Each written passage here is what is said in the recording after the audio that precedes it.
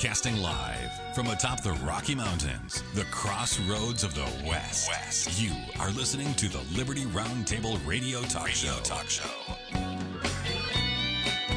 All right. Happy to have you along, my fellow Americans. Sam Bushman live on your radio. Hard-hitting news the networks refuse to use. No doubt starts now. This, my fellow Americans, is the broadcast for November the 12th in the year of our Lord 2022. This is hour one of two, and our goal always to protect life, liberty, and property, and to promote God, family, and country on your radio and the traditions of our founding fathers. Yes, indeed, we use the blueprint for liberty, the supreme law of the land, the Constitution for the United States of America. That is our guide. And absolutely, we're convinced the checks and balances brilliantly put in place by the founding fathers, that is still one of the great peaceful restorative solutions we have at our fingertips. As you know, we reject revolution. We stand for peaceful restoration of the greatest country on the face of the earth. I am live from the redpillexpo.com. We are in Salt Lake City at the Salt Palace. I sit on Media Row. Right to the right of me, I got some broadcasters that do a TV and a radio show called Ballbusters Radio and TV. They have hot sauce to match their hard-hitting agenda as well. Good for them. Hopefully we're going to talk to them a little later in the day as well. Yesterday we talked to Dr. Scott Bradley in detail, freedomsrisingsun.com, his website. We talked about the race between Warnock and Walker will be decided in the, quote, December 6th runoff. And we talked about what a sham the runoffs really are. Georgia's runoff law, ladies and gentlemen, was created back in the 60s. They say that it was a racist kind of an agenda to keep white people in power. Shame on them for that. But Warnock won his special election, and Ossaw, another guy, won his elections. The runoff victories were basically helping Democrats take majorities in the Senate. Again, vote fraud, election fraud everywhere, folks. Ohio voters reject same-sex marriage. That's good news. They rejected this same-sex promotion pioneer in a landslide. We talked about Hiram Cox running for sheriff of the Utah County area of Utah. And throughout his 16-year law enforcement career, he stood up for constitutionality in the American way. And Mr. Cox has a plan to implement extensive constitutional training at the sheriff's offices. Every decision the government makes should be viewed through a constitutionality lens, he says. We also discuss the criminal nature of asset forfeiture and tell you how bogus, dishonest, and criminal it really is. You literally have law enforcement participating in criminal activity. It's out of control. We also talked about Joe Biden's student loan program blocked by a judge. That's good news. We then talked to Kelly Finnegan about the Honest Money Report. Dr. Scott Bradley, myself, Kelly Finnegan. We talked about Alex Jones and his company, Free Speech Systems, and the InfoWars talk show, radio show, TV show, etc. They added another $500,000 to what they say Alex owes. $1.5 billion now. Literally $1.4 billion. It is insanity, ladies and gentlemen. But they're trying to make an example out of him as they violate free speech for us all. Be very clear about that reality. We talked about the DOJ recovers stolen Bitcoin. It was worth let's see, how much? $3.36 billion in 2012 when it was lost or stolen. Recovered by your government at only $1 billion. So 2/3 of its value going down the drain. We also talked about gold's about to soar. What should you do, they say? Well, we tell you that steady gold and silver acquisition, taking possession of the metals, is always a great idea. That's what you got to do. We talked about Elon Musk says working at home is over. Musk paints dire picture for Twitter. He warned employees that they don't even have enough necessary cash to survive. Twitter was running a negative cash flow of several $billion. He forgot to mention that's annually, by the way. And he even mentioned bankruptcy for Twitter, possibly. No doubt he's trying to shave off the insane expense, $44 billion for Twitter in the first place. We also talked about Amazon, his first company to lose $1 billion in market share price, falling almost 50% this year alone. We talked about the Wall Street editorial board, outright called Donald Trump a loser on Wednesday. And the Senate Georgia race, they claim, too close to call. You can't sit on the sidelines. Please send your money, begged the Republicans. If you fail to step up, Democrats will take us down the wrong path. I think Republicans and Democrats will take us down the wrong path, ladies and gentlemen. The deep state, both sides of the aisle, all criminals, if you ask my humble opinion. All right, that's a recap of Friday's broadcast. News the networks refuse to use starts now. Chris Carlson with me. Welcome to the broadcast, sir. Thank you, sir. Without God, we cannot win. With God, we cannot lose. The battle for freedom is the Lord, Sam, but we need to be engaged in the fight. Lieutenant Carlson reporting for duty, sir. Yes, indeed, and we talk about the red wave that never came. And Joel Skousen, as his World Affairs Brief, does a phenomenal job always. Starts with this, quote, blaming Trump for the failure of the red wave midterm elections. Not very fair or honest, in my opinion. The mainstream media talking heads and Democrats and the partisans, the deep state, were all jubilant that the red wave of anti-Biden backslash never seemed to materialize. In Tuesday's midterm elections, except for in Florida, on Wednesday, the political analysis had changed for Democrats. They said they were doing better than expected against conservatives. But the conservatives are now starting to blame Donald Trump after the red wave failure, following that there was positive talk among mainstream establishments, pundits who are promoting Ron DeSantis. They say he was the only guy that's capable of winning in 2024 that could possibly beat Trump. The spin is out of control, folks. Much of the political disaster, they're turning it into a, quote, anti-Trump victory. But Trump, folks, was hardly responsible for the surprisingly poor results for key Republicans. Joel Skousen says, completely missing in the mainstream news analysis was any hint that election and ballot fraud is still with us. You know what? Outward results paint the same picture. The evidence of vote tampering, as I've mentioned before on this broadcast, was more cleverly disguised. The 2020 election was indeed stolen from Donald Trump. And now they're literally promoting it, but behind the scenes this time. Here's what they say. It's all about the delays. You got to have the delays so we can get the vote right for everybody. They lie. That's where we start. Chris, what do you say? Well, Sam, I will say this to start off. Years ago, I disavowed the Republican Party. I'm still technically a member of the Republican Party, and I'm actually a delegate in the Republican Party here in the state of Utah. But it was not a disappointment for me because I don't trust either of the two major parties. I do feel sorry for Republicans because they put so much hope in the arm of flesh, Sam. And this election showed what happens when you do put your trust in the arm of flesh. You're very easily disappointed because we should be putting trust in God. And I do agree with Joel Skousen. There was massive voter fraud. And that's a disappointment, you know, regardless of what political party you affiliate with, or if you don't affiliate with any political party, we do need to have integrity in the elections. And there is abundant evidence.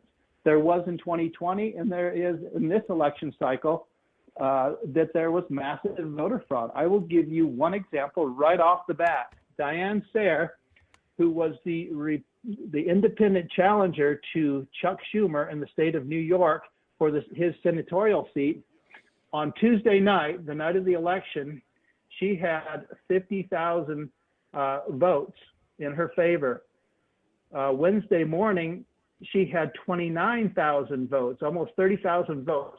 That is a 20,000 vote reduction. How does that happen if there's not massive voter fraud, Sam?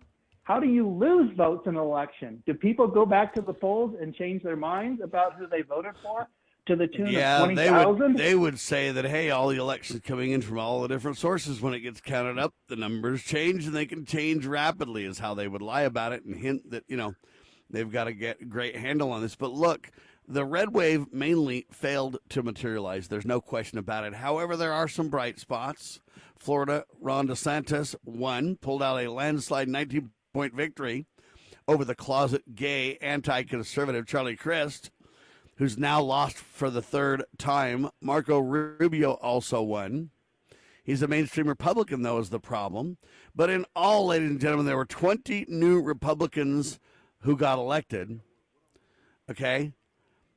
as opposed to 8 Democrats. So that's, better than you think maybe. But remember, in governorships, Republicans won a total of 16 governorships, including Ron DeSantis and Kristi Noem. Both of them fought back hard against the COVID lockdowns and the lies there. Chris?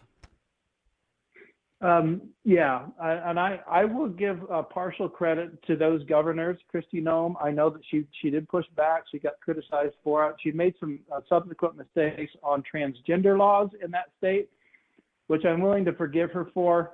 If she makes a tough stance on other important issues. That's not saying that transgender stands are not important. The only problem I have with Ron DeSantis is that he signed a state bill, as the governor of the state of Florida, in a foreign country that curbed Floridians' right to speech. And that's something that should be a red flag. There are rumors that he was a member of Skull and Bones when he went to Yale. That rumor has not been verified, but it should be investigated further. If that's the case, if he is a member of a secret society, then that would not bode well for him. We'll Joel see. Skousen basically said there's no evidence that he can tell that DeSantis is a member of the Skull and Bones Society at all. So that's true. But look, most of the Republicans are Rhino Republicans. Okay, Brian Kemp of Georgia and Brad Little of Idaho, they're a disgrace. But most Republicans, ladies and gentlemen, are mainstream Republicans.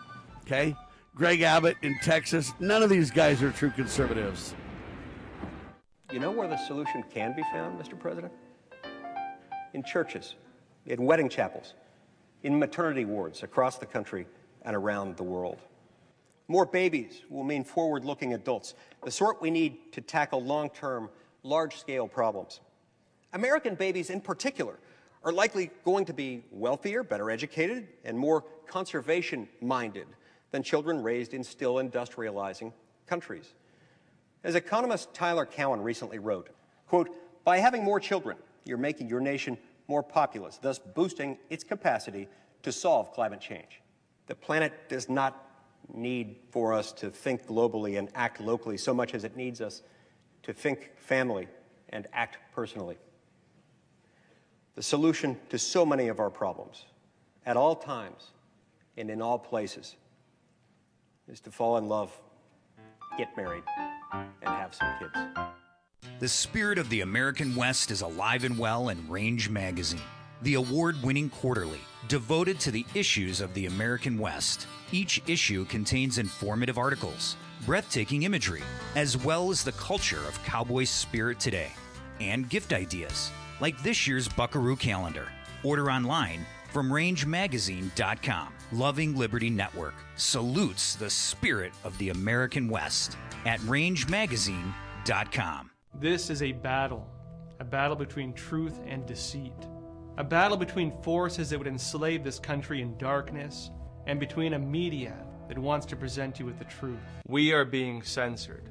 America's news outlets no longer provide the truth. 90% of news outlets in the United States are controlled by 6 corporations. The mission of the Epoch Times is to chase the truth, to ground all statements in fact. TheEpochTimes.com.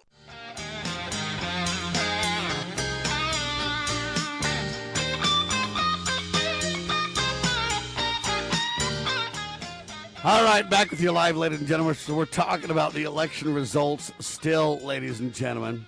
In Utah, Senator Mike Lee came out way further ahead compared to McMullen. But, the mainstream press was manipulating this till the cows come home and making you believe this race was really close. Just shows the election fraud they play in the media. How well would McMullen have done without tons of free media support and manipulation, huh? There's other results that are mostly bad as well.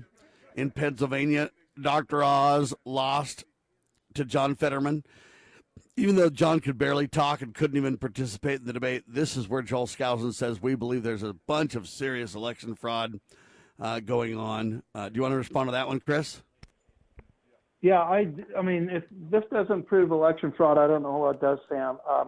I didn't watch the debates, but I did listen to sound bites, and I felt sorry for John Fetterman. I really did. I mean, the fact that he was even running under these conditions, he should have relinquished his candidacy and given it to somebody else more worthy. But apparently he was told that regardless of his mental and physical condition, that he would be ushered through and he would actually win that election. Now, what their agenda is, I think they have future plans for him because they're using artificial intelligence to supplement his lack of cognitive ability. So there may be something in the works in the future to use him as a demonstration model for maybe AI or what do they call that? Cyborg transhumanist technology in the future. That may be something in the works that I've heard a lot of pundits talk about. So we'll see. We'll see about that. But the fact that he won is just abject evidence that there was, in fact, voter fraud in the state of Pennsylvania. Yeah, and sadly, all of this adds up to the delighted media saying, hey, a Trump endorsement is a kiss of death politically. They're wrong in saying this. They're manipulating the truth. The fact is, in Colorado, Rhino Republican Joe O'Dea lost to Michael Bennet. In New Hampshire, Democrat Maggie Hassan defeated John Boltic or whatever. Look, they're just getting spanked all over the country. And every time what they make you believe in this, as far as I can tell, is, hey, Trump's responsible for it all. This is the big attempt at the Trump takedown as far as I can see, Chris. Well, it's a deflection. And, they have to deflect our attention away from this obvious fraud that has occurred. And I realize the Republicans are not that much better than Democrats. And, my level of disappointment was relatively non-existent. Although I will say this, Sam, and I think I said this Wednesday when we spoke on the air. I'm not saying that Republicans and Democrats are moral equals. I think Republicans really do hold the moral high ground. They just lack the courage and resolve to do what they know they should do. Okay, so let's make that clear. I don't hate anybody. I don't hate Democrats or Republicans. What I do blame Republicans for is lack of resolve and lack of political courage. So it was a bit of a disappointment knowing that that's kind of a reflection of who we are as a nation. But it's almost some consolation to me, Sam, the fact that I knew, and I wish other people, and hopefully after the Republicans fail to gain the Senate, hopefully some eyes will be open to the reality that there is, in fact, voter fraud. Hopefully there is a silver lining to this otherwise dark and gloomy cloud that we've witnessed. Amen to that. It's interesting. In the Georgia Senate, Democrat Warnock, who won last time through voter Georgia election fraud, now is moving ahead of flawed Republican candidate Walker. What's interesting is that, just like last time, how Warnock won with fraud, with a runoff. Now they're doing the same thing. And Joel Skousen and we are predicting that you're going to see Warnock win. You're going to see Walker lose. Now, Walker's a flawed candidate in the first place. All kinds of scandals regarding this guy. But yet at the same time, hey, fraud's committed through these runoff elections. And I've spoken quite critically of these runoffs. They're a disaster. They were created in the race battle days of the 60s. And now they serve to literally promote Democrats into office where they wouldn't win otherwise. You've got some commentary that you wanted to mention on these runoff elections as well, Chris. Yes, I do. And I guess this is a good segue for that. But before I do, can I talk about some machine voter fraud evidence that Mike Lindell has uncovered in that race that you referred to, the Raphael Warnock, Herschel Walker race? As a blind person, you wouldn't be able to see it, but I'm looking at a graph right now, and this is from Lindell TV. You know as well as I do, Sam, that Mike Lindell is a very strong proponent for exposing voter fraud, and he has been since the 2020 elections. So I'm looking at this graph, and this is a graph of the vote tallies throughout Tuesday's election. And I'm looking at a spike, the likes of which would evince an obvious piece of evidence of voter fraud, where Raphael Warnock, the Democratic challenger to Herschel Walker in the Georgia senatorial race, it just almost goes straight up for thousands of votes. and this was about 9 o'clock Tuesday evening. And so anyway, I just thought I'd interject that piece of evidence there of voter fraud. But yeah, as far as runoff elections, I have no problem with them, Sam. In fact, I kind of favor them because what it does is it makes three candidates relevant in any given race. You know, how many times have we heard, Sam, you know, don't vote for an independent party candidate. They don't have a chance of winning. Well, if you've got runoff elections, then the top two vote getters of any particular race will go on to participate in the runoff, which makes it possible for you to vote for an independent candidate, Sam, knowing that most likely he will not win, but there's on the off chance that he will win, you can take courage that even in the event that he doesn't win, that your second favorite candidate, which is usually the Republican, will most likely go into the runoff. Do you see that logic? Absolutely. And that it just gives people more encouragement to vote for independent party candidates, knowing that there will be a second chance for them to go with the more popular mainstream name brand candidate, which is usually a Republican in most races. And I use the Ross Perot example. You remember in the 1992 election, you had George H.W. Bush, Ross Perot, and then Bill Clinton. Did you know that Ross Perot got 19% of the votes in that presidential election, which was unprecedented in like the last 100 years of presidential elections, because people were just so disgusted with both parties, even then. Okay, what would happen if they had known that there would be a runoff if, at the end of that three candidate race?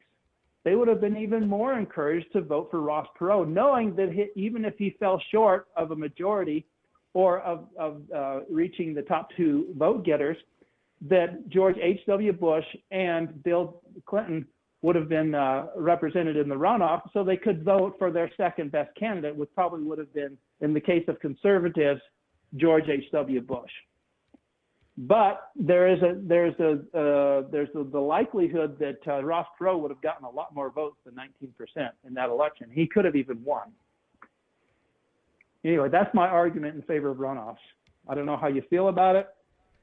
I just think it gives us three. Tell me how you get the in favor. Let me explain. If I win more votes than the other guy, and there's a 3 or a 4 split race, whatever you want to call it, but I don't have 50%. Now you're going to make people go back to the polls a month later. You're going to have the media manipulation for a month. You're going to have scandals, true or not, float in the media that you can't have time to rebut or respond to. And now you get a second chance to get your candidate to win. Why not do a runoff of the runoff then if we question the results? In other words, where does it end, Chris? And where does that second vote have more validity than the first vote?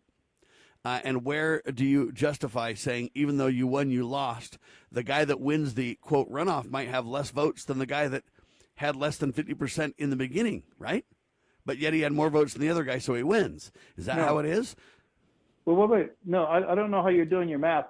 So that guarantees that the winner gets a majority, not just a plurality of the votes. So I'll give you an example of what I'm talking about.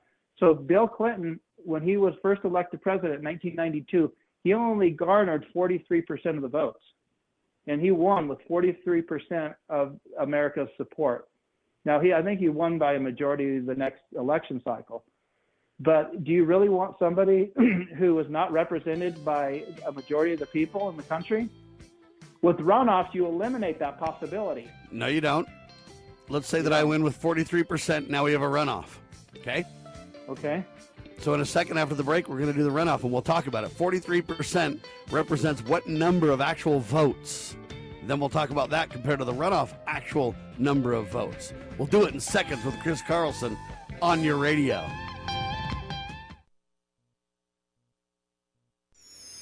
Pursuing liberty, using the Constitution as our guide.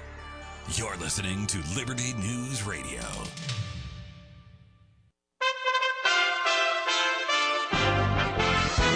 USA Radio News.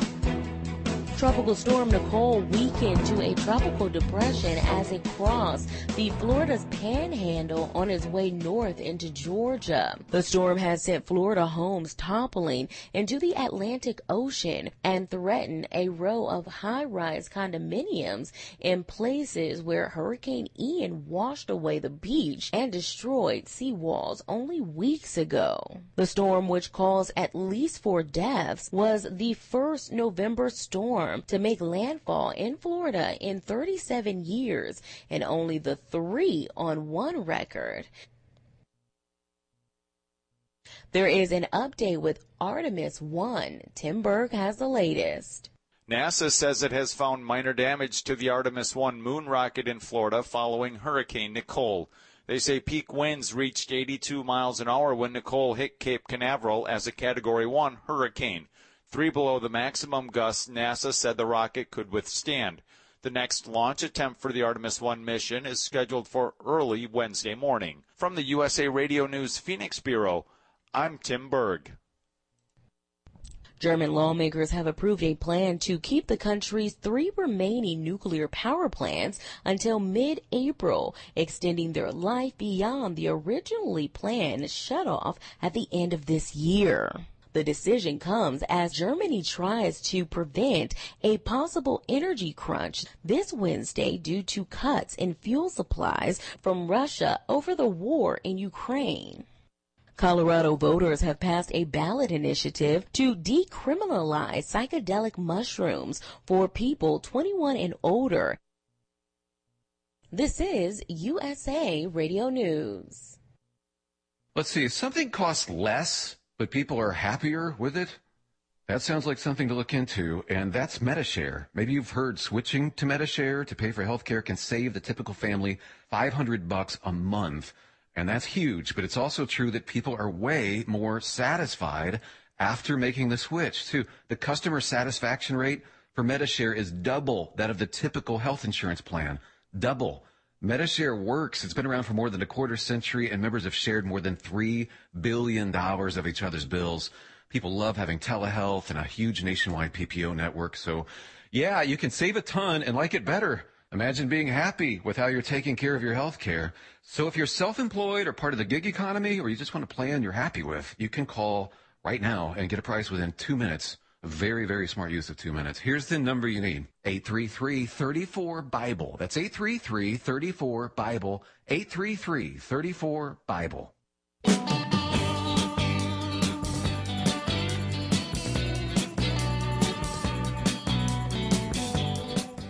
All right, so let's say Bill Clinton, in your example, Chris Carlson, wins 43% of the vote. Just give me an idea what number we're going to talk about for a second to make a point. Okay. Yeah, how many votes do you think? Of the vote. 200 million votes total, how many? 43%, maybe 100 million he got, or what? 80 million? Well, 70 million? What do you say? Joe Biden got the most votes of any president in the history of the country at 81 million, so it has to be less than that. All right, so just say 60 million to make the point. 60. Say 50 right, million. okay, 50, 60. fine. 60. All right, 50 million. 50.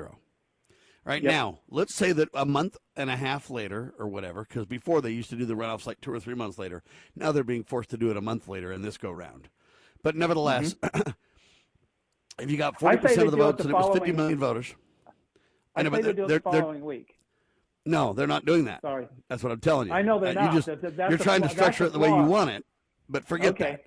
We're talking about how it really is. Last time it was like 3 months, and now they're saying that's too much, let's make it a month. That's what this current Georgia election is doing. Yeah, that's bogus, by the way. All right, now, agreed, that's what I've been telling you the whole time. But all right, so now you got 50 million votes, just say. Now they're going to do a runoff. And in the runoff, the majority wins, right? Because there's only 2 people in the runoff. Yes. All right. So now the other candidates that might have got more votes the second go-round aren't even in the race anymore, right? Yes. So the second loser gets another chance. The third loser, if you will, and fourth loser or whatever, do not get any more chances. That's correct. A little bit of home cooking, if you ask me. Yeah. Because it's possible that the third runner-up guy could get more votes in the runoff if people really realize maybe they get out the vote for their guy, right? Who knows? But anyway, so you're favoring a loser and giving him a second chance. But now let's say how many people vote in the next runoff. It's way less, by the way.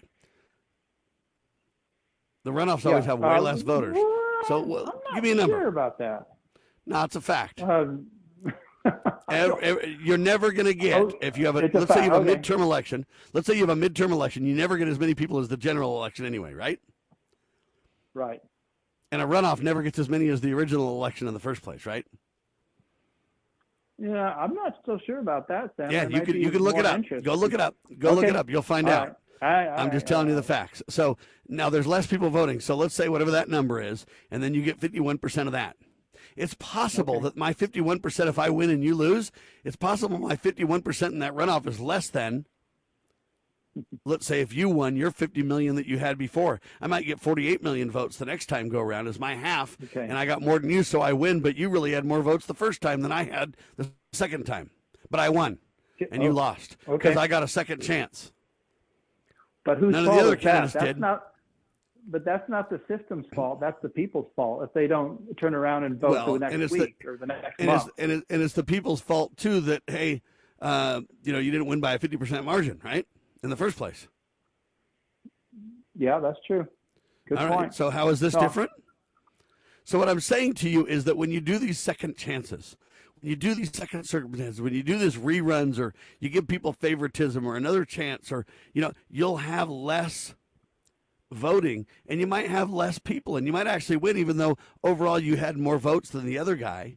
But in the end, hey, at the upset, you won with less votes than the guy that actually won the first go round had. You see the possibility of what I'm saying? Yeah, I mean, if you have imperfect people, obviously any perfect system is not going to remedy the problem of the people not participating sufficiently. Maybe you should go to what Brazil does. Brazil requires every mentally able person to vote in their elections. I don't know how they do that. They throw people in jail if they don't vote or whatever, fine them. But I'm not in favor of that either. I think it should be voluntary. Like I think that 99% of everything the government does should be voluntary on the part of the people, as you agree with. But anyway, yeah. So let's ask the next question there. So Joel Skousen highlights a bunch of races and how people did based on the rhino status, et cetera. Do you have some of that you can run down really quick to kind of give people an idea? We talked about the Fetterman-Oz race. Yes, sir. We should probably talk about Kerry Lake. So he says charismatic Republican Kerry Lake bid to become governor of Arizona and then do all the built-in election fraud. So Joel Skousen thinks that there are certain states that have more entrenched voter fraud than others. And he says that Arizona is one of those states. Georgia is another. And I think he's absolutely right. Arizona, Georgia, Colorado, right? And he says that there's a conflict of interest in the gubernatorial race because Secretary of State Carrie Hobbs was in charge of the 2020 elections.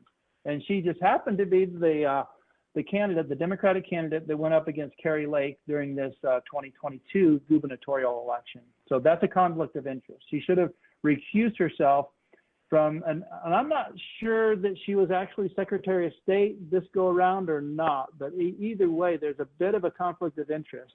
Because I've received different messages throughout the week, people saying that, yeah, she is in fact the Secretary of State and is in fact in charge of the election that she herself is participating in. And if that's the case, that is a conflict of interest. I will say that. But Kerry Lake is very much aware. She's an election denier, quote unquote. And, having lived there and, I guess she was a local newscaster for a long time. And I guess she was a Democrat for a long time. And she has a friend who is a drag queen. That's what Joel says. He says a Democrat in the past, and she has a close association with Arizona's top drag queen. So that, is a red flag to Joel. And it is to me, because I know a lot of these people, and I would say Ron DeSantis is a false flag Republican. I think if and when he ever becomes president, we're going to see his true colors, just like we did with Donald Trump. Anyway, I didn't mean to get too far off of that election. So that's suspect. We don't even know the results of that gubernatorial election right now, as far as I know. They're still counting ballots, which is another issue. I don't know if you wanted to go into that, why it takes so long to count ballots, whereas we want to talk about that in detail. So, by the way, just so you know, there's a lot of websites now that they say, hey, in 97% of the last runoffs in the last 40 years, there's been way less voter turnout than for the election that spawned the runoff in the first place. And that exactly is my point. So just a kind of a note on that. Let's talk a little bit about, though, the situation with the delayed in the vote counts. This is a serious concern, and Joel Skousen, worldaffairsbriefs.com, that came out last Friday, goes into this, or I guess yesterday, goes into this very detailed, Chris. Yeah, and he goes through it on an election-by-election basis, like the Alaska election he talks about, the Senate election, in Arizona. Oh, yeah, Blake Masters and Adam Laxalt. What did you want to talk about that? I mean, it's ironic that, 20 years ago, well, let's see, when did we get, I guess we got these voting machines about 20 years ago. Before then, we were able to count election results the night of the election. Why can't, with the technology we have at our disposal, Sam, why can we not determine the outcomes of elections on the night of elections like we did traditionally throughout the history of this country? The machine should facilitate increased efficiency rather than the opposite. We should know what's going on. Why are there such long delays? And obviously he thinks it's, but you can cook an election. And I believe, and Joel Skousen believes, that these delays literally let them basically use the media to act as a shield, a front line, to say, hey, hold on, we're looking at the elections, we're kind of making sure that everything's right, that we dot every I, that we cross every T, that every vote's counted, that nobody's disenfranchised. But what they're really doing behind the scenes with those delays is they are more carefully committing vote fraud than before. So they only add the number of ballots that they need rather than just wholesale adding ballots to someone, that they're able to look at the races and assess where they really are before they make their fraudulent moves, etc. And since it's all behind the scenes and everybody's kind of held off, including the media, there's nothing that slips through the cracks. And so Joel's kind of saying they're committing election fraud without a doubt, but it's a whole lot more careful than it used to be. And he talks about Michigan governor, a very good conservative, Mr. Dixon lost to radical Democrat Gretchen Whitmer in Michigan. And those are examples of the point. In New York, same kind of stuff. Minnesota, you got the first transgender lawmaker elected to the Minnesota House. Yes. Yeah, very strange winnings there, Chris. Which is odd. And you would think, with the size of legislatures and the number of legislatures in the country, that this would not be a first. I would think that he would be, one of many, but I guess, that's the first. So congratulations. Yeah, there you go. Highlight Alaska, though, Chris, because Alaska is really important, too. Okay. You got this challenger held a narrow victory over Lisa Murkowski. But yet, hey, it wasn't enough to win a 4-run race. So now what are you going to have? A runoff in Alaska? What's going to happen, right? 44%, not enough to win outright majority of the 4-candidate race, given Alaska's system of lumping all the top 3 choices together and forcing a recount. So there will be a recount in Alaska, like you said. So you got to recount, but my question is, why would you recount if you know the count's correct? Liberty Roundtable Live.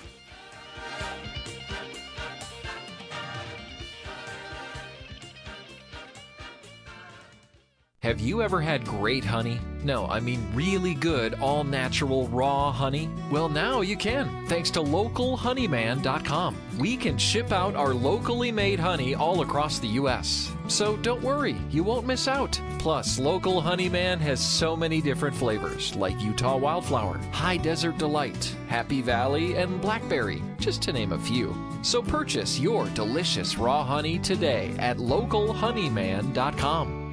Do you treasure your liberty? Well, at LovingLiberty.net, we most certainly do. And we want to help protect your liberty, too. Become part of the family. Everyone knows that the core of any society is the family.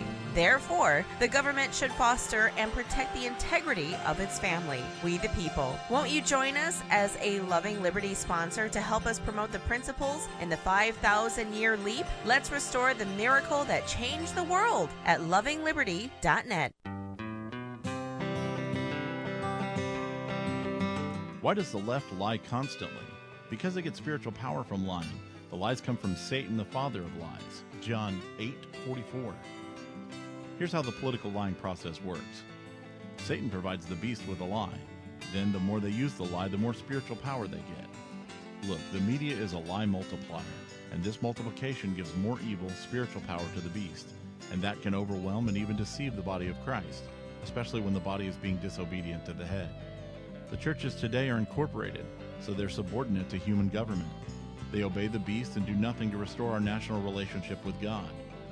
And the government shall be on his shoulders, Isaiah 9:6. That verse is not for the present-day church. Rather, it is for the end-time church, the body of the line of Judah. A message from Christ Kingdom Ministries.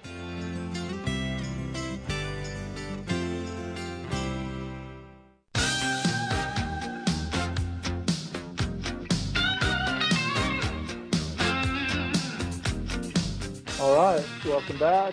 Let's talk about the Arizona election, folks.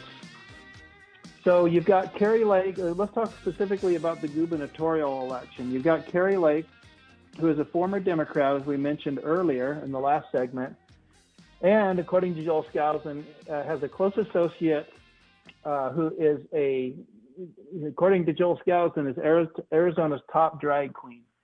So she does have a suspect background, but she is a Republican, and she's pretty hard-hitting. If you listen to some of her rhetoric, she's very confident, she's very poised, and she's very well-read. And she's going up against Katie Hobbs, who, as we mentioned, was or is, we haven't determined that, the Secretary of State of the state of Arizona.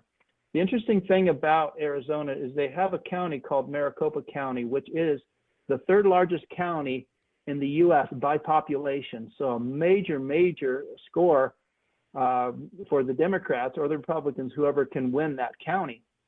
But interestingly enough, they had some problems with the ballot counting machines. Okay, the machines would reject a high percentage of ballots by citizens voting in person at polling stations. And they were then instructed, the people that didn't have their ballots counted, to put their uncounted ballots in a drop box to be counted later. What could possibly go wrong with that, right? Adding to the huge delays always experienced in Arizona. Now, the interesting thing about that is they're still counting ballots in the state of Arizona, specifically in Maricopa County. There are over 600,000 ballots, and this was as of Friday, which was yesterday morning when Joel Skousen put out his brief. But Joel Skousen contrasts the fact that they're still counting ballots in Arizona to the fact that over 11 million ballots were counted in the state of Florida, and they had election results that night. Now, how do you reconcile those two contrasting scenarios? You can't. How can you count 11 million ballots in the state of Florida, which is much more populous than the state of, maybe not much more, but it is more populous, in one night, and you're still, what are we, 5 days after the election, we're still counting ballots in Arizona? I mean, that should be proof that you should be able to count those ballots a lot quicker. You know, maybe not that night if you have some glitches like they did in Maricopa County. But interestingly enough, it has been pointed out by pundits all week, Sam, that Maricopa County, where the problems with the machines occurred, just happened to be in Republican-dominated areas. Yeah, is that a coincidence? I think not. So in 2020, it was during the wee hours of the morning when voting county was claimed to have shut down for the night that thousands of Biden ballots were brought in and counted. And this is the 2020 election in Maricopa County. So Kari Lake, she complained about this scenario. She said that 2 minutes into voting, we had people being told, well, you're going to have to put your little ballot over here into another box, guys. Lake told her supporters late Tuesday, we will declare a victory and we will get to work turning this around. No more incompetency and no more corruption in Arizona elections. And if she becomes the governor of the state of Arizona, she has vowed to clean up the voting process, and I hope she does, and I hope she wins, and I hope she's a true Republican, because we've been disappointed in the past on that. So that's Arizona. Kari Lake is the Republican candidate for governorship. And Kari Lake and Mark Fincham, sadly, they're both going to lose because of election fraud, folks. They know it. We know it. That's the reason for the delay. They've got to come up with the votes. They've got to come up with ways and time and details where their manipulations can be covered up in a way that they can, explain away very easily. In other words, they've got to commit election fraud in small, teeny ways, and they need time to figure that out so they don't get caught this time. That's what these delays are all about, folks. All right, what do we got next? Minnesota? So, well, let's just mention in passing, Blake Masters, they're also counting votes in his election. He's the senatorial candidate from the great state of Arizona as well.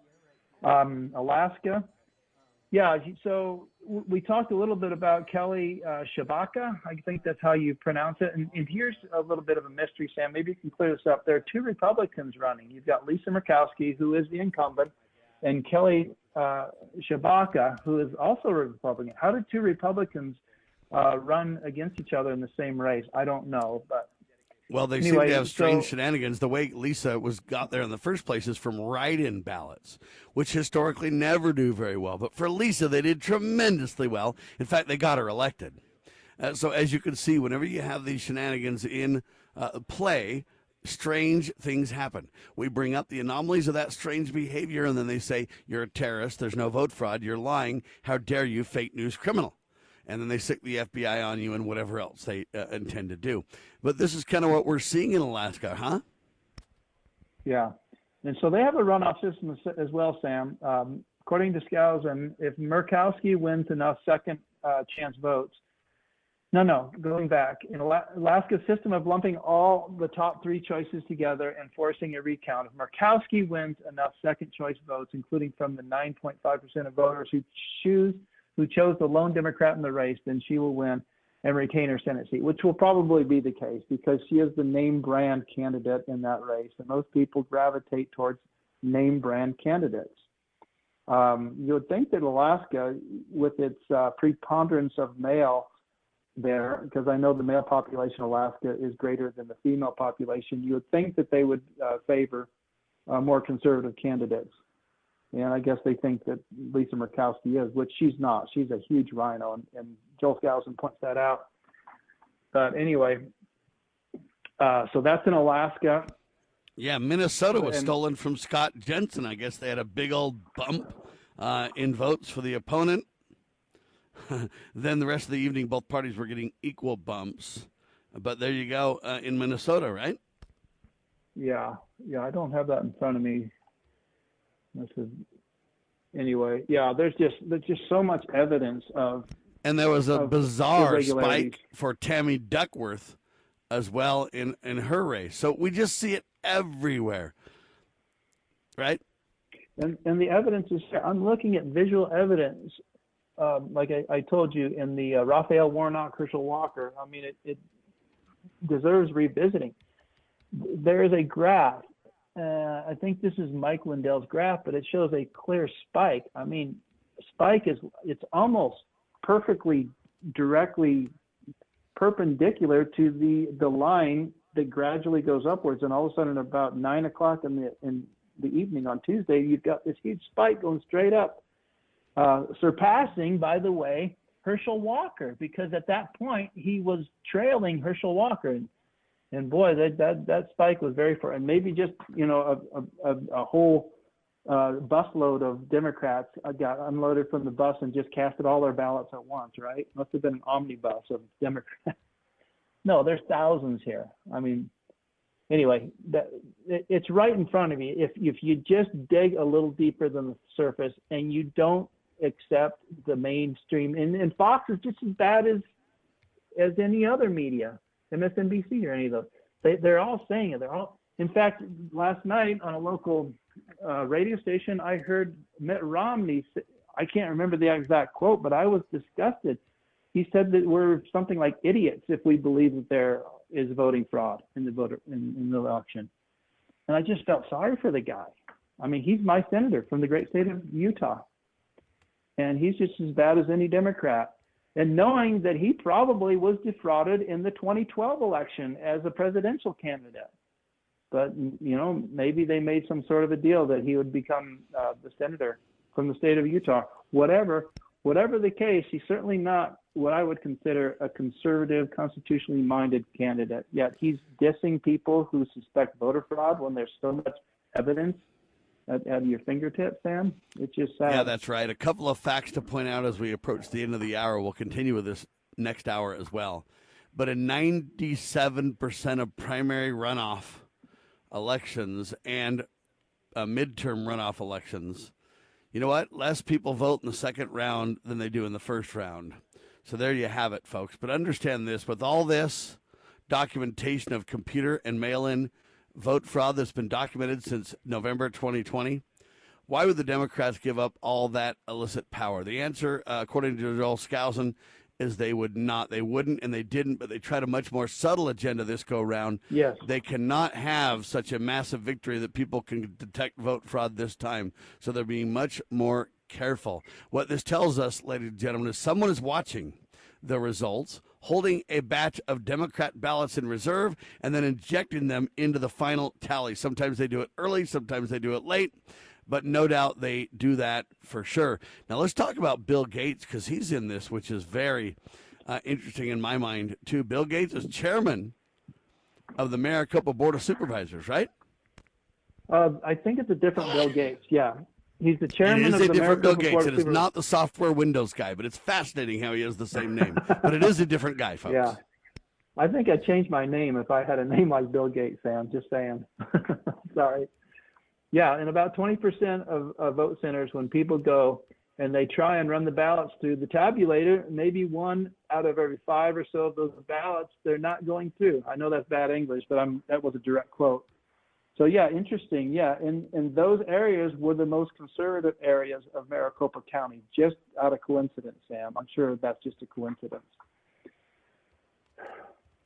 So you've got that. So you wonder where we go from here. I mean, look, when you have the chairman of the Maricopa, board there saying, "Hey, 1 out of 5 is what? Not even counted? Not even I don't know what you call it. Yeah, not even read correctly or face rejection. 1 out of 5 are not going through. Yeah, so they're not being counted. Yeah. Or they're being rejected. Whatever word you want to use for that. There, right? Mm-hmm. Yeah. 1 out of 5. That's a huge number. If 5 million people vote, it's a million of them, right? Mm-hmm. Wow. Yeah. Now, others are calling DeSantis the new leader, folks, but I believe the wrong people are promoting Ron DeSantis. That's a point Joel Skousen makes out, and I've mentioned this too. Why is DeSantis getting so much favorable press against the Donald? Chris? Well, George W. Bush endorsed him. I noticed that just recently. And if that's not the kiss of death, speaking of the kiss of death, they accused Donald Trump of having on this election, to me, that is. That proves to me if the neocon George W. Bush endorses Ron DeSantis, that tells me there's something terribly wrong with him. So I would have never voted for him anyway. You would have to demonstrate overwhelming. Like I said earlier, he went to a foreign country to sign legislation that would abrogate the free speech rights of Floridians. This was about 5 years ago. I don't know if you remember that, Sam. He went to the state of Israel and signed Florida state legislation that penalized people who engage in anti-Semitic speech. Now, I think anti-Semitic speech is deplorable, but you have the right to engage in speech. In fact, what good is the right of free speech if you don't have the right to engage in uncomfortable speech? Amen to that. And when you talk about speech that is, whatever you want to call it, what words are we going to use for this?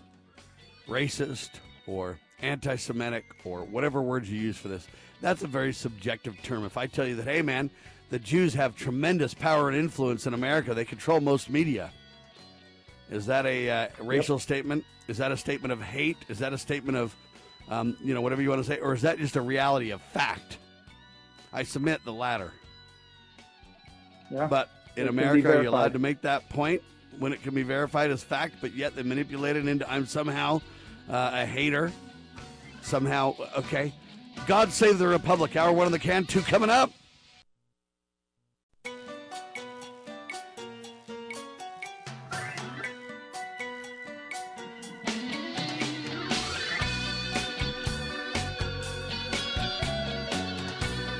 Broadcasting live from atop the Rocky Mountains, the crossroads of the West. You are listening to the Liberty Roundtable Radio Talk Show.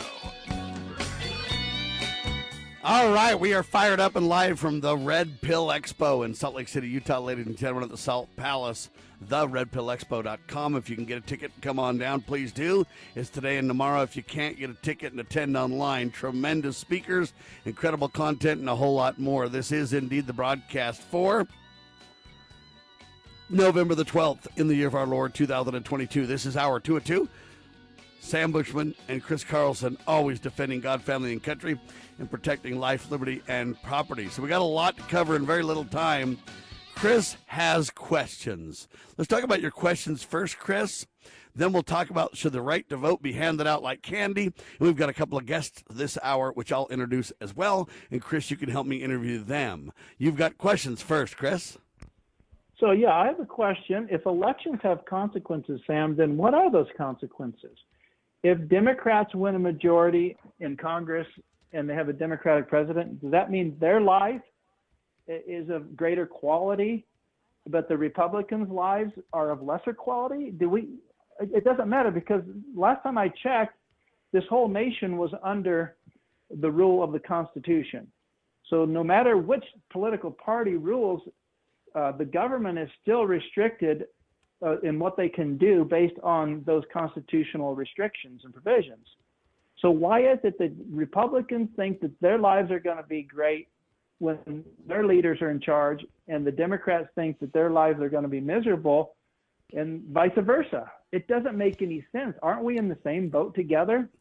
Yes, we are. And constitutionally speaking, which we can get into, it documents that we should be in the same boat together, no matter who governs or who leads or who's elected or who serves. There's no question about that reality. But remember the Hegelian dialectic. The Hegelian dialectic says we need to basically divide and conquer. So we need to get you to vote for A, somebody else to vote for B, and we don't care if you even vote for C if you want to just dissent from both of them. But don't ever have a D, which is none of the above. Okay, so any options that they are okay with you accepting, that's on the table. Any options that they don't want you to accept are simply not on the table. And what they do is they divide and conquer, and they pit one another against each other. We've grown up in this societal division, this communist agenda, for our whole lives, and we've been propagandized and indoctrinated. How old are you, Chris? 55 years old. You've been indoctrinated for 55 long years. Now, a guy like you has unlearned a lot of the indoctrination. You call it a spade and see it for what it is. But most Americans can't do that. They've been taught to fire across the bow to whoever they're against. Males are against females. Females are against males. Blacks are against whites. Whites are against blacks. Republicans are against Democrats. Democrats are against Republicans. In fact, even your favorite sports team is against the other guys. And this is what you've been indoctrinated with from the cradle to the grave in America, sir. And that's the reason for the problems that you're bringing up. Yeah, and I can see it. I can see why people fall in this trap, because I was in that trap 22 years ago. But I was able to break out of the matrix. And I'm here and you're here to help others to do the same thing. Because I go on to say, we should be living under God's law. So regardless of what human beings are at the head of our government, it shouldn't matter. The Constitution is God's law. It's the embodiment of the principles that govern God's universe. And it should govern our universe and our little sphere of influence here. And if the Democrats are ruling the nation by a different set of laws than those of the Constitution, then they're violating their oath of office. So the problem is not that they're in office and that our guys should be, because the Republicans do the same thing.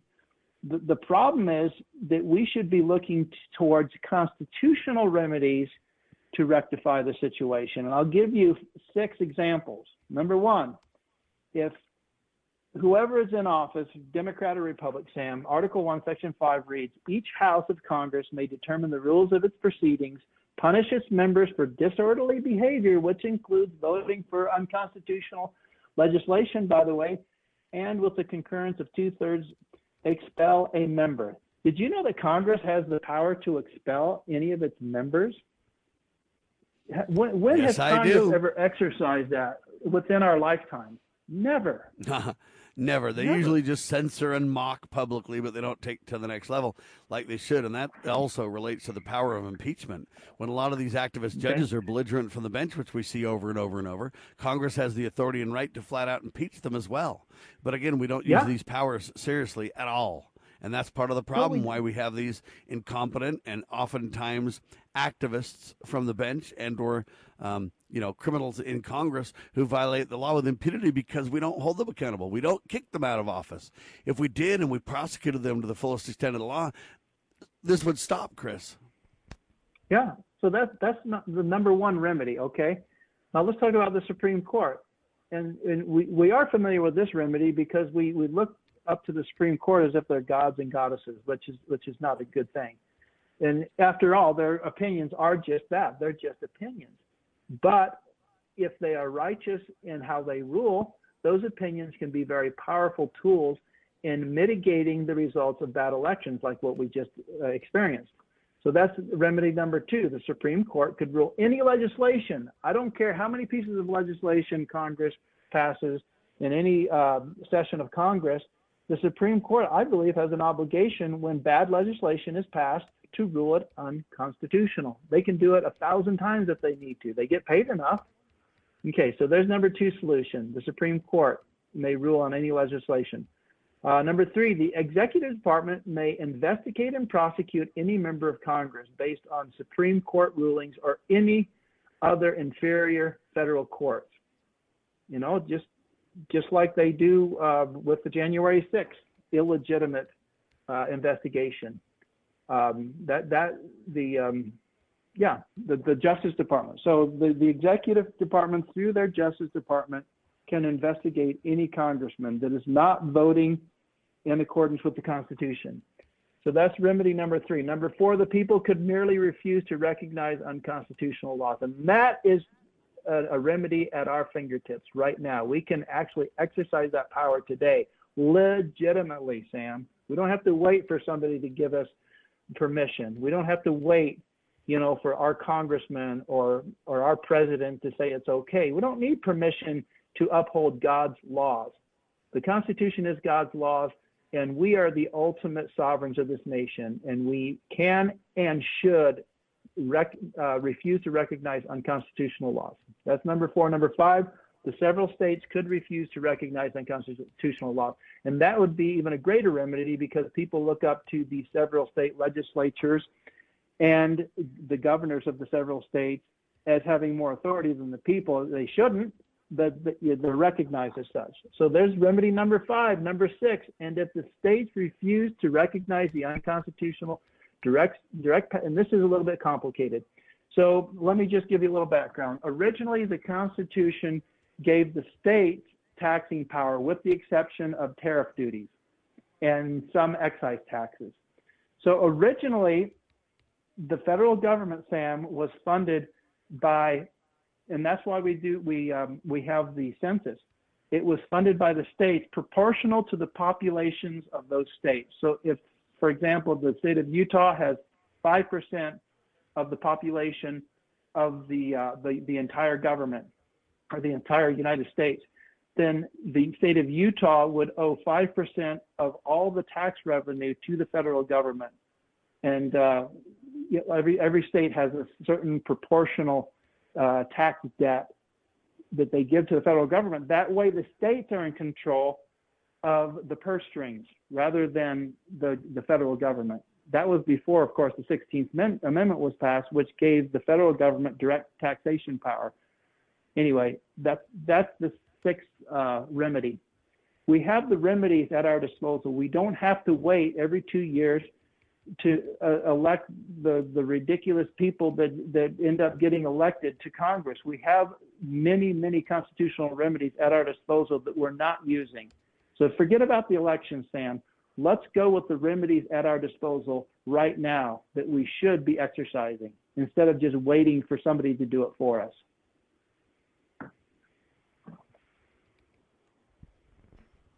There you have it, ladies and gentlemen. Yes, I am, and I think those constitutional remedies are critical.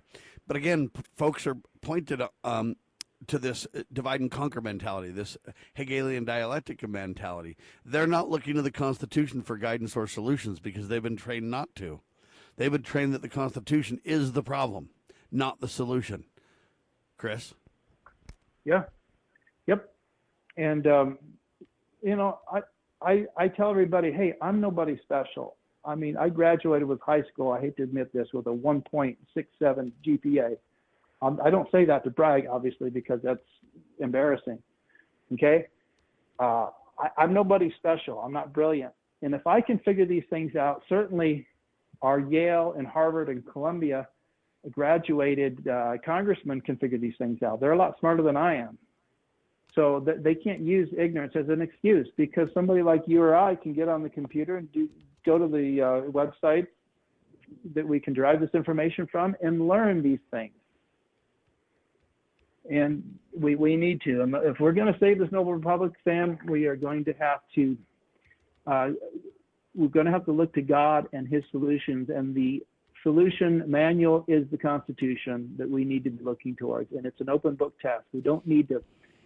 Every piece of legislation that is passed should be compared to the Constitution for constitutionality. And if it doesn't pass that smell test, even Mike Lee has a 6% deficit as far as his constitutional conservative score is concerned. That should be 100%. Because it's an open it should book be 100%, but there is a difference a little bit in interpretation sometimes, or sometimes you vote for something that gets you a bad rap, but you do it for a good, legitimate reason, or vice versa. Sometimes there's reasons for slight disparities. So I get a little bit, but I get your point as well. Hey, should the right to vote be handed out like candy? Let's talk about that with Chris in seconds on your radio. For decades, leftists, liberals, socialists, and feminists have been screaming and crying, "My body, my choice," in order to justify the premeditated murder of innocent children in the womb. However, this is a fallacious argument, since science has proven and demonstrated that the baby has a separate set of DNA from the mother. If it's not your DNA, it's not your body. That is science, and you should trust the science. Remarkably, the same people who have been claiming "my body, my choice" for decades now want to force you to inject foreign substances into your body against your will. Obviously, they never cared about "my body, my choice." They just wanted to control you and have permission to kill babies. I am Ammon Bundy, and when you elect me governor of Idaho, I will sign an executive order on day one of my governorship prohibiting abortion in the state of Idaho, because premeditated murder of the innocent should never be legal anywhere in the world, especially Idaho. Paid for by Ammon Bundy for governor. VoteBundy.com.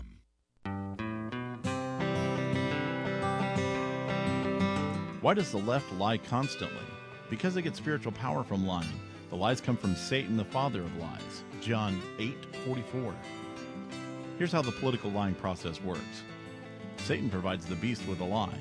Then the more they use the lie, the more spiritual power they get. Look, the media is a lie multiplier, and this multiplication gives more evil spiritual power to the beast, and that can overwhelm and even deceive the body of Christ, especially when the body is being disobedient to the head. The churches today are incorporated, so they're subordinate to human government. They obey the beast and do nothing to restore our national relationship with God. And the government shall be on his shoulders, Isaiah 9:6. That verse is not for the present-day church. Rather, it is for the end-time church, the body of the line of Judah. A message from Christ Kingdom Ministries.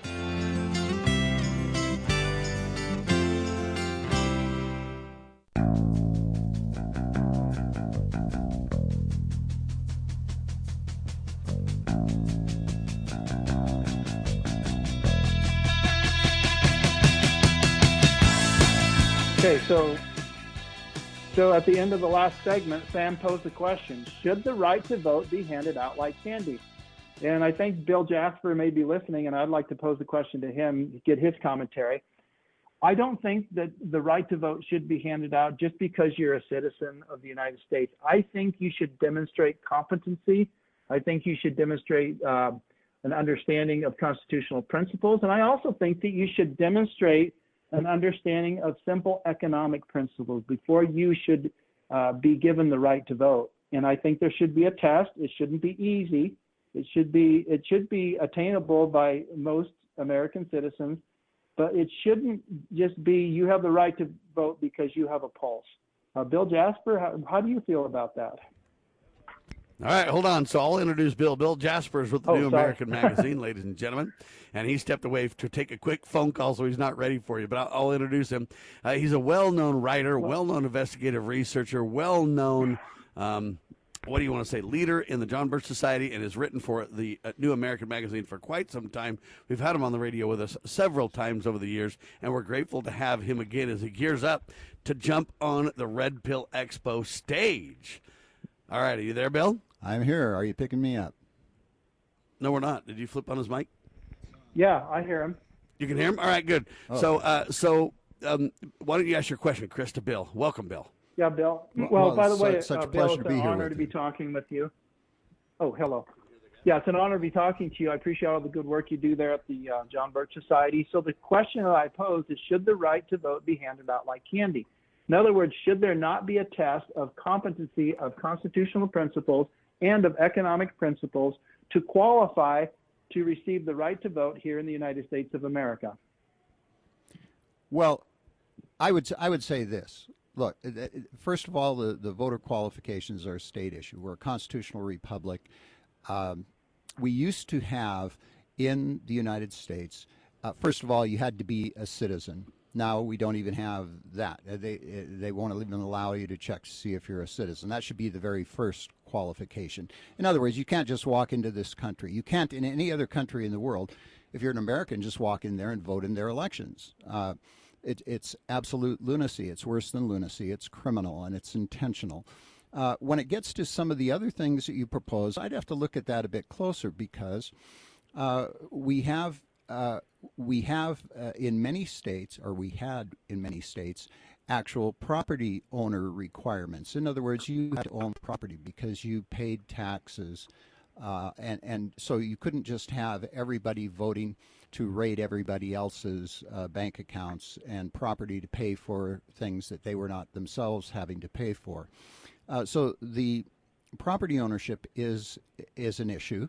It's more difficult now because we have so many people renting, but that's something that should be looked at again, and there's a number of different proposals for that. When it gets to the constitutional and economic competencies that you talk about, that gets a little more difficult to implement. I'm not averse to looking at that, but it does give a possibility for manipulation and improper exclusion of people for the right to vote for the franchise. They would only be excluded if they couldn't pass the test. In other words, there are people literally in my neighborhood.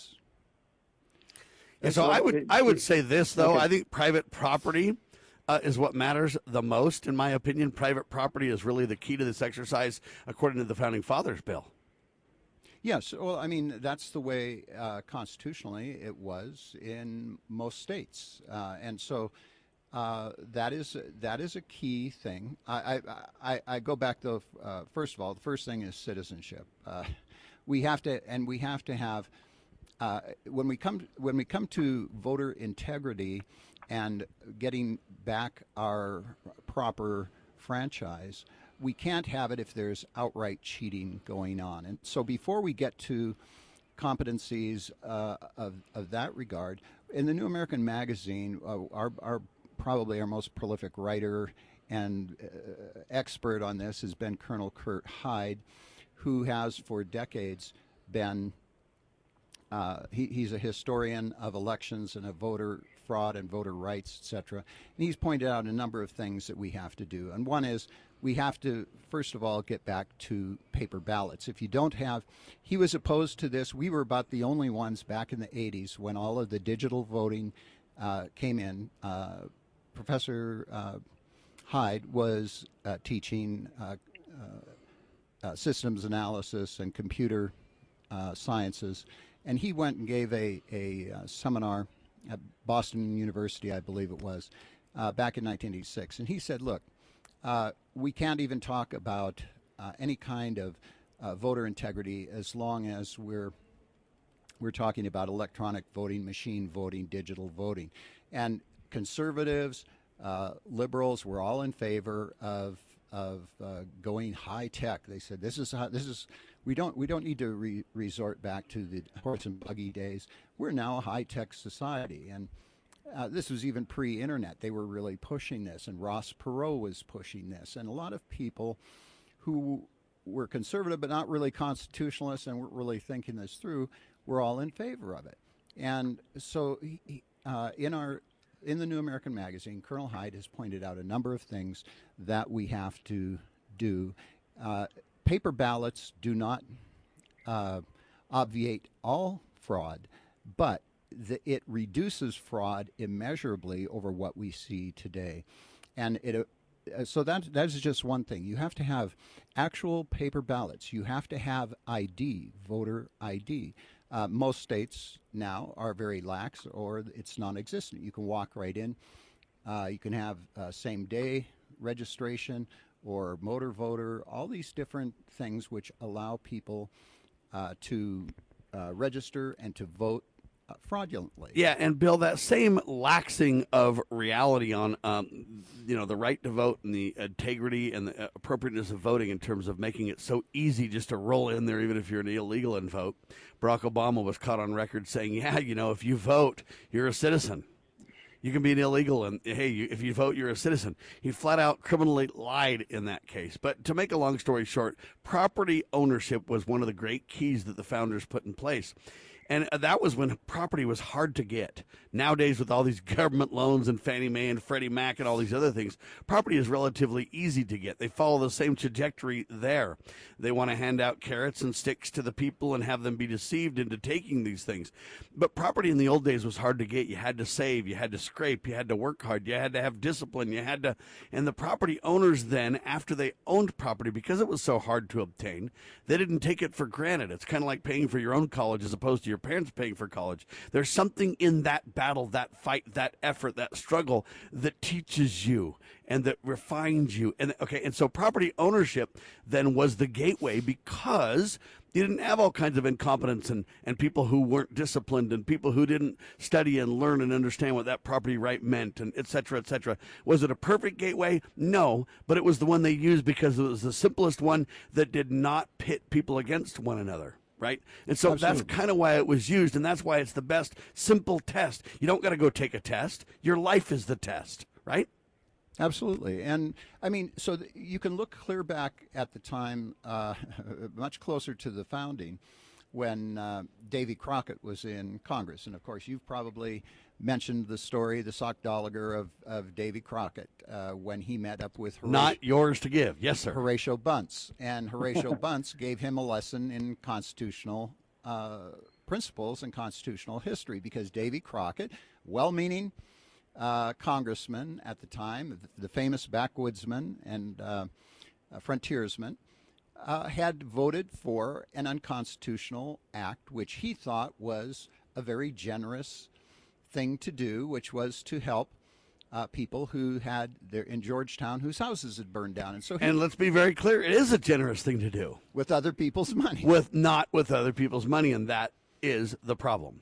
Absolutely. And so he was completely shocked. They call it the Sockdolager, because Horatio Bunce, who was just a citizen farmer who understood the Constitution, understood the principles, a hardworking, God-fearing man, told Davy Crockett, I can never vote for you again. And he said, well, why not? And he said, because you voted for an unconstitutional and illegal act. And he was smacked. He said, "What?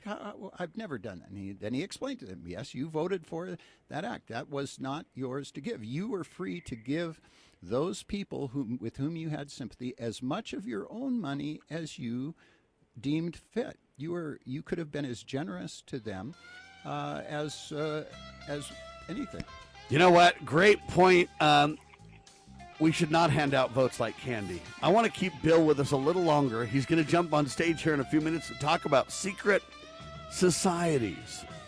and I want to get his take on that before he jumps on stage. We'll do it in seconds and then let him fly. You are listening to the one and only Liberty Roundtable Live.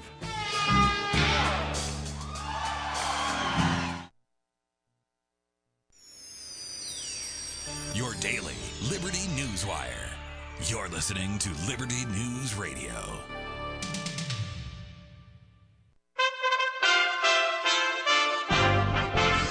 USA Radio News with Tim Berg.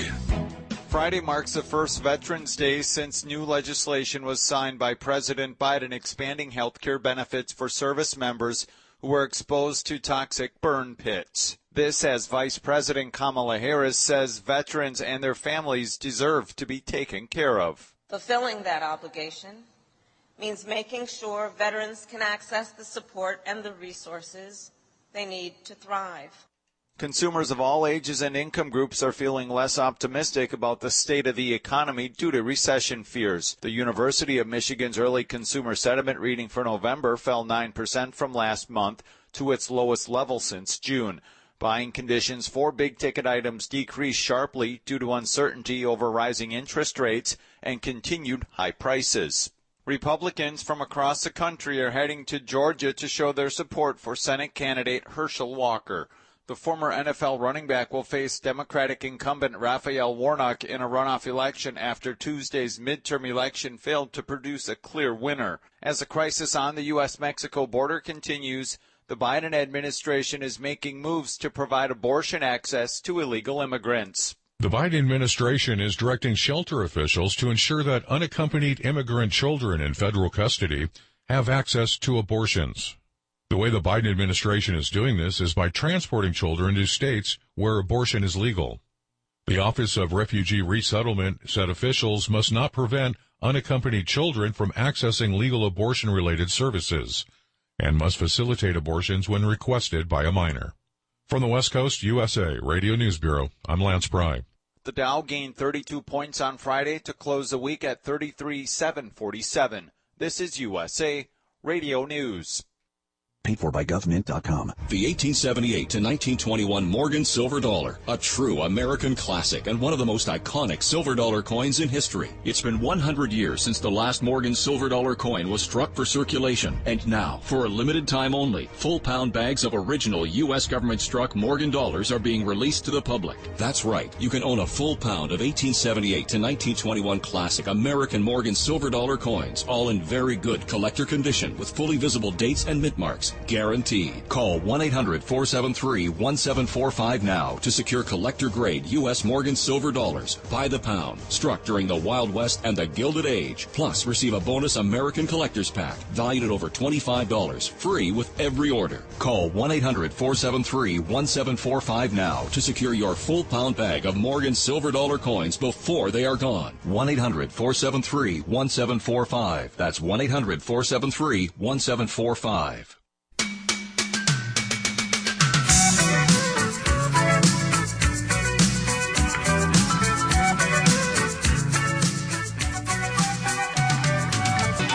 All right, ladies and gentlemen, the one and only Bill Jasper from the John Birch Society, JBS.org, thenewamerican.com, with us. And we're talking about his jumping up on stage. I think you go on stage tomorrow, right, Bill? That's correct, yes. All right, you're going to jump on stage tomorrow, and you're going to double down on secret societies. Boy, how did you got a long history to go through, don't you? Well, yeah, so Ed Griffin asked me to speak on secret societies then and now. And yes, I'm going to be covering a lot of ground and a lot of history. And, you know, people might ask, well, what's the relevance of that today? Well, you look around today and we see something happening that most people are going, what the heck just happened? Or what the heck is happening? They're usually not saying heck. And we recognize that terrible transitions are taking place in our society. We're seeing whole new vocabulary and a whole new lexicon incorporated into our daily life. You know, we're non-binary. We have children being injected with not only experimental quote-unquote vaccines, but with puberty blockers. Their kids are being mutilated in many different ways, surgically, having their genitals removed. It's a crazy world, and people are saying, I'm off that plan. Yeah, people are saying, what is going on? We have the critical race theory and the LGBTQ transgender stuff taking over, and people are the borders are being overrun. The cities are being burned down and now being occupied, tent cities of homeless vagrants. So obviously some very major things have happened that we've never seen before in this country or in the history of the world. Under the plandemic, we saw the whole world for the first time in history on lockdown. We moved closer to Chinese-style communism in 1 year than most people could have even imagined. And how is all this stuff possible? Yeah, and Bill, we've never had that in the history of the United States before, right? Correct. And never. First time ever, all the churches are closed down. And we've never had that ever. We've never also locked down healthy people, right? Right. So, I mean, everything has been turned upside down. And people say, how did this just happen? Well, it didn't just happen. This has been building. This is what is called the revolution within the form.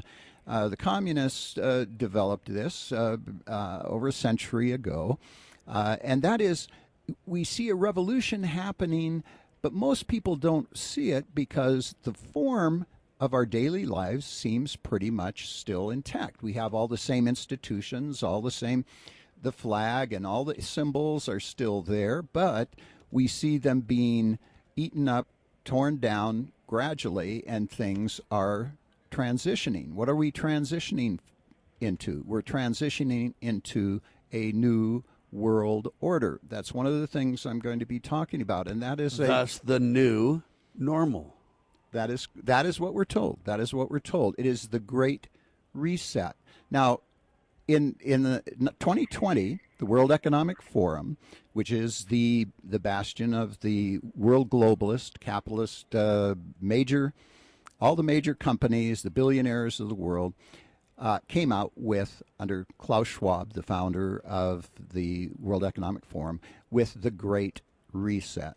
And the Great Reset calls for resetting, transforming the world economically, politically, socially, spiritually, morally, and biologically. That's where the transhumanism comes in. Nothing this megalomaniacal has ever been proposed before. And this is by the top academic and banking and business titans of the world. But what's really critically important here is that these globalists, they call themselves globalists, they're promoting globalism. They want to remake the entire planet and all of humanity, as I said, economically, spiritually, politically, socially, morally, biologically. They are working in unison with the communists, globalists and communists. So you see now the leading figure of the communist world, Xi Jinping. He is one of the most famous guests and allies of the World Economic Forum. And not only him, we have all these other top communists being brought into the World Economic Forum. So the communists and the globalists are working together to bring about this great reset, this new world order. And this is happening now, right before our eyes. But most people are oblivious, at least to the most important levels of this. Now, during the Trump administration, the term deep state became widely known because people could recognize there's some force behind the major media, the government officials who were from within the federal government who were thwarting all of the plans, all of the efforts that President Donald Trump was trying to implement against the globalist agenda, trying to bring back business, technology, manufacturing to America, trying to protect our borders. The globalists don't believe in national borders. They don't believe in national sovereignty. They want to destroy those things. So the deep state became widely recognized as a term referring to those people who have ensconced themselves deeply, not only in our government, but in our business and financial institutions, academia. And this deep state is really working to carry out this great reset. Yeah, when I was a kid, we called the deep state the shadow government. Absolutely. The shadows of power, if you will. Right. So we published a book by James Perloff called The Shadows of Power, and it particularly focused on the Council on Foreign Relations, which is really the brain trust and the face of the deep state. It isn't the only or even perhaps the most important of the organizations, but it is the most prevalent, dominant one that is out It's the there. closest one in the United States to which people are usually chosen from to be elected and or to serve in positions of power here in America. By no means are they the real shadows of power or real behind the scenes. They're kind of a front group that's half exposed, right? Correct. So they are precisely that. They are a front group. They are a public face, which has this certain respectability because they have been able to they just turned a century old here in last year. They were officially formed, the Council on Foreign Relations, CFR, in 1921. Last year was their centenary.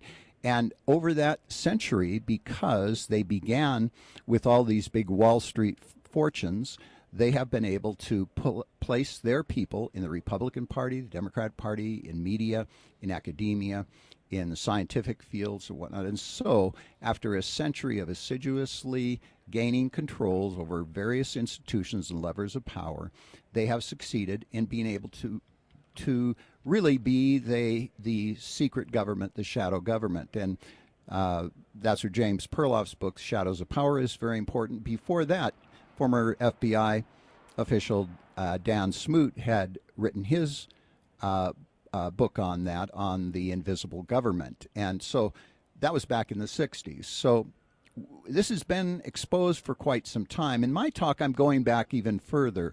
And you go back to the Federal Reserve and creature from Jekyll Island, G. Edward Griffin, the founder of the Red Pill, which we're at now. Absolutely. As you go back further, and then you go beyond that, right? Yeah, so I mean, so the founding of the Federal Reserve was the whole plan and genesis for that came out of a secret meeting which actually preceded the Council on Foreign Relations. In 1910 at Jekyll Island, the secret meeting, and the participants in that even referred to that as a conspiracy. They went there secretly, they planned this, and it was one of the greatest revolutions in the history of the world, the concentration of power over money. And that's one of the planks of the Communist Manifesto, to take control of the issuance of credit. And that's what they did with the Federal Reserve. So, yes, I go back in that, and then I go back to the 19th century and the whole move across the world promoting communist and socialist revolutions. And the important point here is that in all of those cases, we had globalists, that is, top financial interests, actually supporting those communist and socialist organizations, groups, and individuals who were their proclaimed enemies. How does this work? Why would they be doing that? Because really what they're after was a concentration of power. And so they create a left hand which goes out there and says, we have to overthrow the capitalist powers, and we demand more centralization. Hey, Cameron, can you skip the break? Keep going, Bill.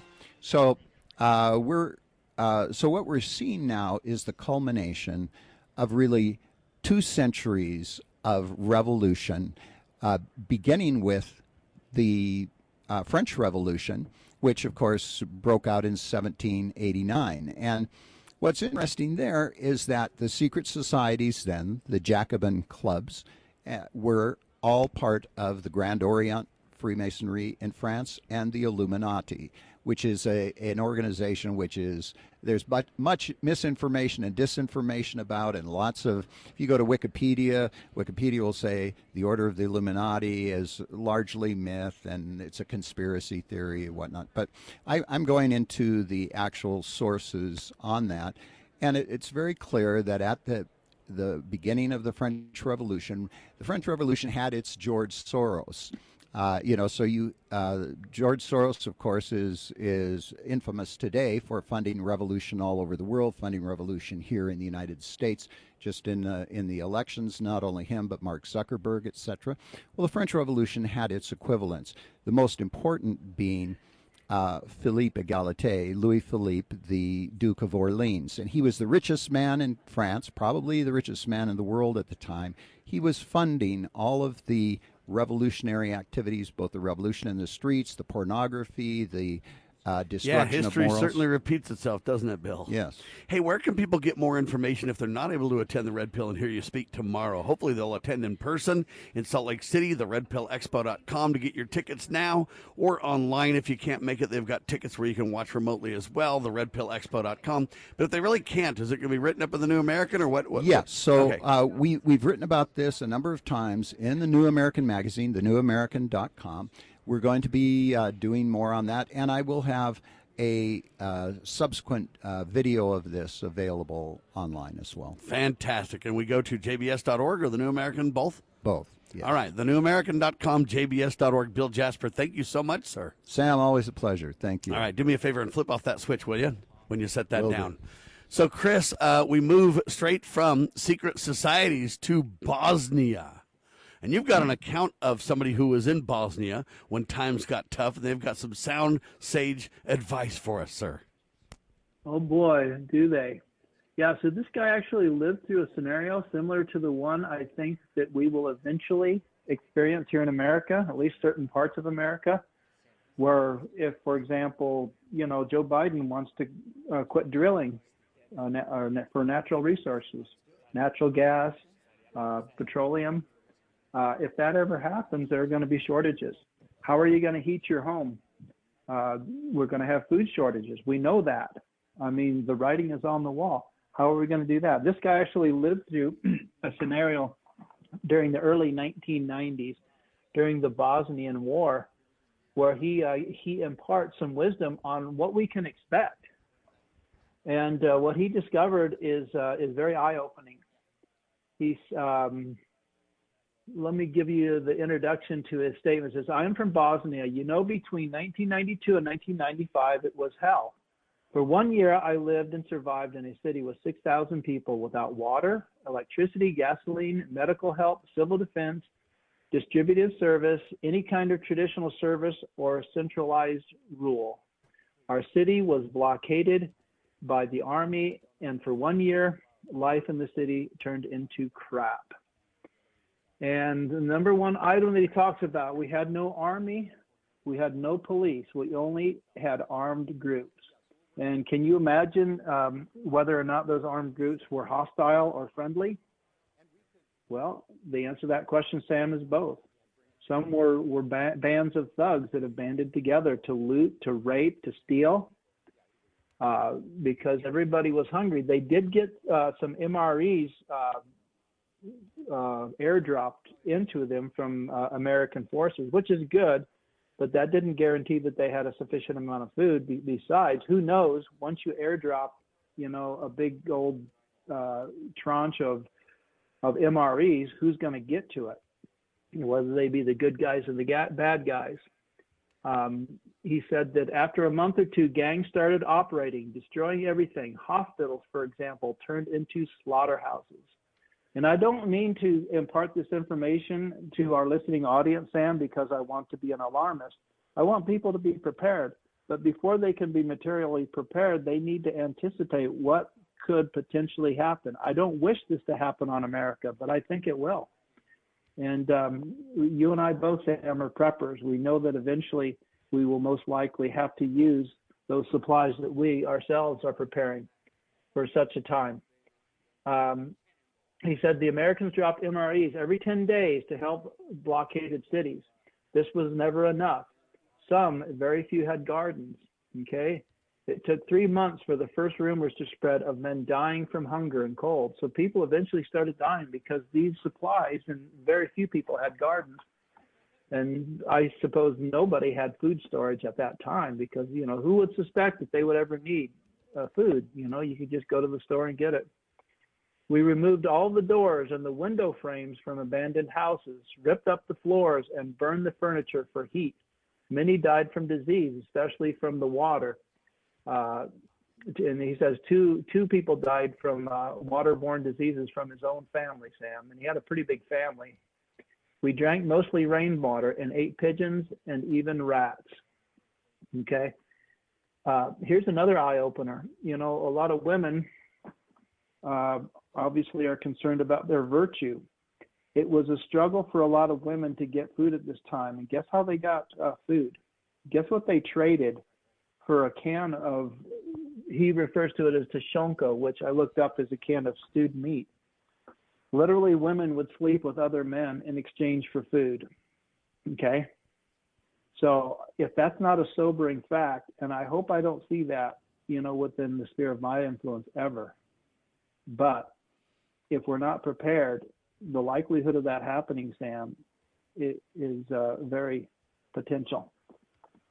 A lot of women, especially who had children, who had to provide food for those children, would literally trade their virtue for a can of stewed meat. So he talks a lot about arms. So arms, ammunition, candles, lighters, antibiotics, gasoline, batteries, and food. We fought for these things like animals.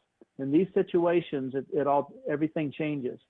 Men became monsters. It was disgusting. In fact, he said men who were previously very civil, under these circumstances, turned to be very brutish and very animalistic. And, you know, hopefully that doesn't happen with people that we're surrounded with in our neighborhoods where we're going to hunker down.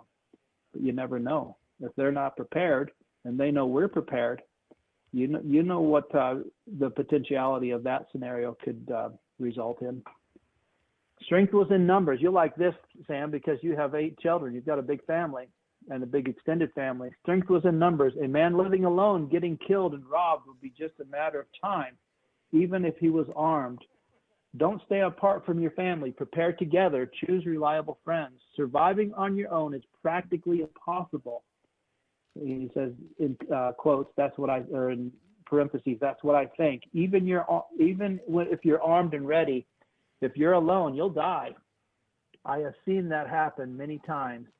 He goes on to say, families and groups well prepared with skills and knowledge in various fields, that's much better. So, you know, make sure your relationship with your family and extended family is good. That's going to be a net asset, because people are much, and even if only psychologically, I think it's a lot easier to survive when you're surrounded by other people that can support you and buoy your morale, you know, in difficult times, because it'll be just as much of a psychological and a social struggle as it will be a material struggle. He talks about trading. All of the exchanges occurred in the street.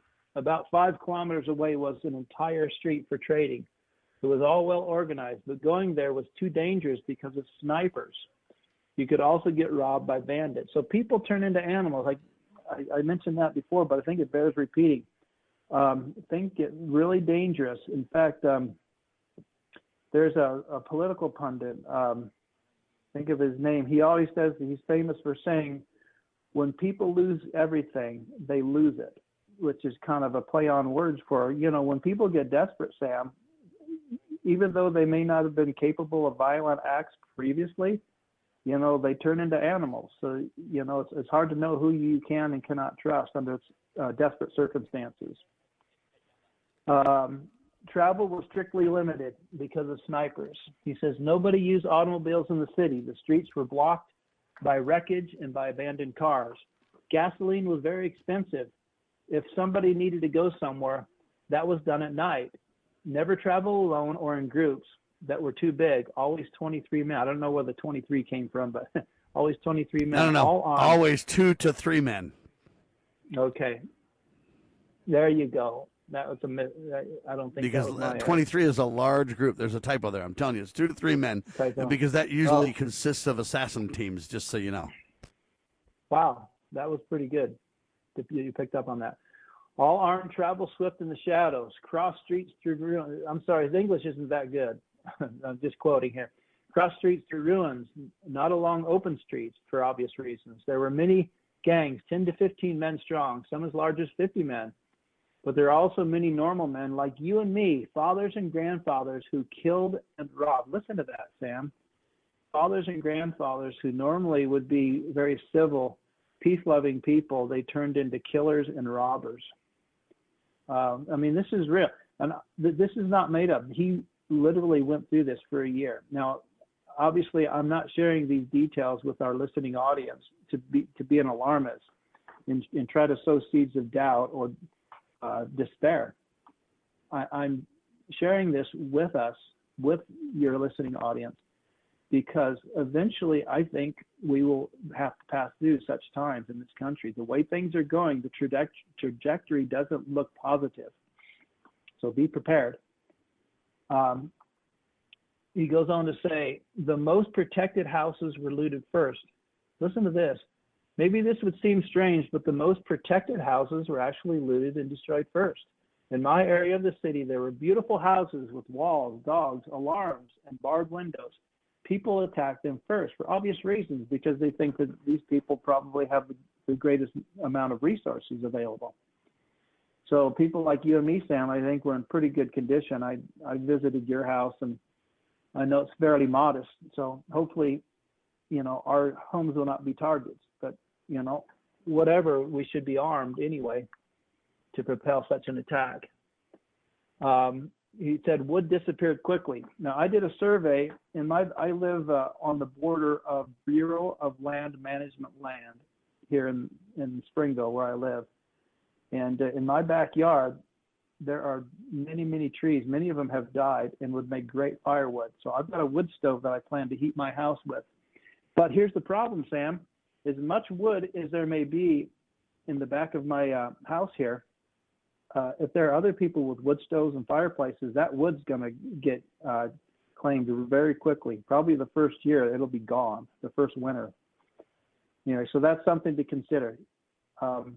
Natural gas, you can convert your furnace over to natural gas if you need to. So that's an option. We removed all the doors. I think I went through that one already. It pays to be innovative. Now listen to this. I was a paramedic. In these conditions, my knowledge was my wealth. Be curious and skilled. In these conditions, the ability to fix things is more valuable than gold. Listen to that. The ability to fix things is more valuable than gold. Items and supplies will inevitably run out, but your skills will keep you fed. I wish to say this: learn to fix things, shoes, or even people. Like I said, psychologically, it's going to be a tremendous amount of stress. We're about at the end of the sir. hour. Let me quickly summarize what we've learned from this account in Bosnia. Understand, folks, that there's strength in numbers. Being alone, you'll eventually get killed or robbed. You can't deal with it alone, even if you're armed. Strength is in numbers. The most protected houses were looted first. So you know what? You got to avoid the appearance of protection or strength and wealth, or you'll get attacked first. You need guns and ammo first, and second, everything else. Because if you get something, you can always trade for guns and ammo. But if you don't have guns and ammo, your trading days are, for the most part, over. Hygiene is very important, ladies and gentlemen. Hygiene is vital, as well as getting as much medicine as possible. Hygiene and medicines are critical. So when times get tough, what you think is important becomes not important at all. And what you didn't have any understanding of importance becomes of vital importance, literally to the death, because people turn into animals. Even the best people, shockingly, go astray unless they're very, very grounded. And it becomes a dog-eat-dog world out there, ladies and gentlemen. And our goal is not to focus on the negative side of this or the scary side or to put you into a panic. Our goal is to help you understand what it takes to survive, what it takes to thrive, what it takes to truly have protection and stability. Should we go through something like this in society, we want to put you in the best position possible. We're flat out of time, Chris. Thank you so much. Wrap it up for us, buddy. Yes, sir. Without God, we cannot win, Sam. With God, we cannot lose. The battle for freedom is the Lord's, but we need to be engaged in that fight. Lieutenant Carlson and liberty-loving patriots everywhere, continuing our duty, sir. And Sam Bushman broadcasting live from the RedPillExpo.com. Get your tickets to attend in person if you can today and tomorrow in Salt Lake City. If you can't, virtually do so as well. The RedPillExpo.com. I am live, and I'm Sam Bushman. We the people, along with the grace of the Almighty, can and will restore our grand old republic. But you got to get involved, make it a great day, and choose the right, will you? God save the Republic of the United States of America, because we declare this nation shall endure.